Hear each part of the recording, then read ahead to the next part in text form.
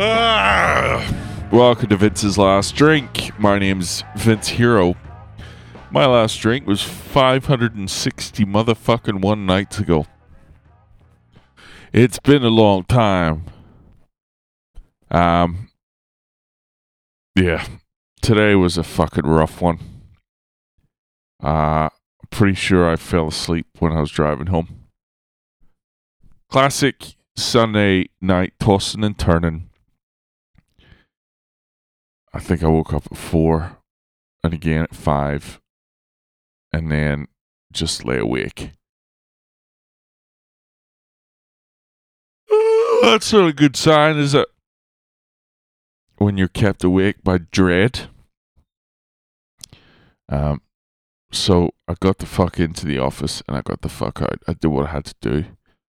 But I was just fucking, my head was bobbing all the way home. It was about an hour and a half drive, and fucking, there was one moment where I literally was like, fuck, I believe I slept there for a second. I did feel very refreshed after that though. So, no harm done. Thankfully. But pretty fucking normal day. You know, pretty normal Monday. I'm trying to be fucking respectful and not yawn in your ear, but I'm fucking rooted. I am rooted. I keep seeing things popping up on my Instagram feed from this app called Reframe.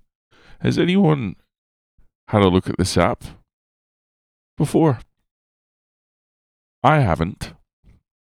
But for some reason it keeps popping up on my feed. I don't know who's listening to this. I don't know what Siri's up to. I don't know what the fucking AI robots are up to. But this app keeps getting shoved in my face. Does anyone use it? There's an offer for 50% off. There's an offer for 50% off at the moment. If anyone's interested. This is not a sponsored ad, by the way. I wish it was.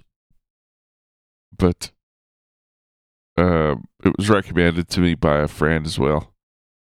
So, I don't know. Does anyone use it? Let me know. Is it good? Does it help you? I think the tagline in the ad was something like, you look hot when you're not drinking or something. Or sobriety looks handsome on you or some shit. It sort of worked. It sort of drew me in because I want to be handsome. I want to be fuckable. And I fear I'm not. I don't think I am anymore. I don't know if I ever was, to be honest. But I've got to do something.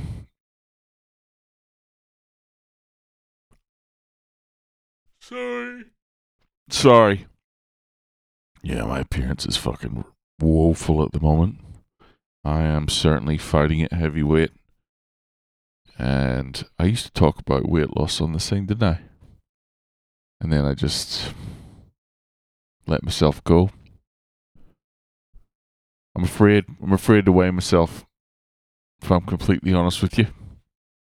I mean, I know there's some water weight there that would come off pretty quick. I was going so well when I was away on holiday. I think I lost 8 or 9 kilo. Granted, I was fucking sick with COVID and I couldn't taste food and didn't want to eat anyway. But I was on the right track.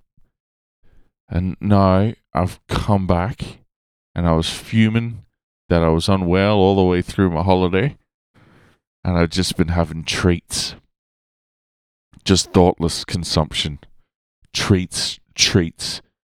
Not really of the sweet kind, but the fucking empty carbs and the fried this, that, and the other, and the Uber Eats and the Chinese and the burgers and the chicken tendies and the...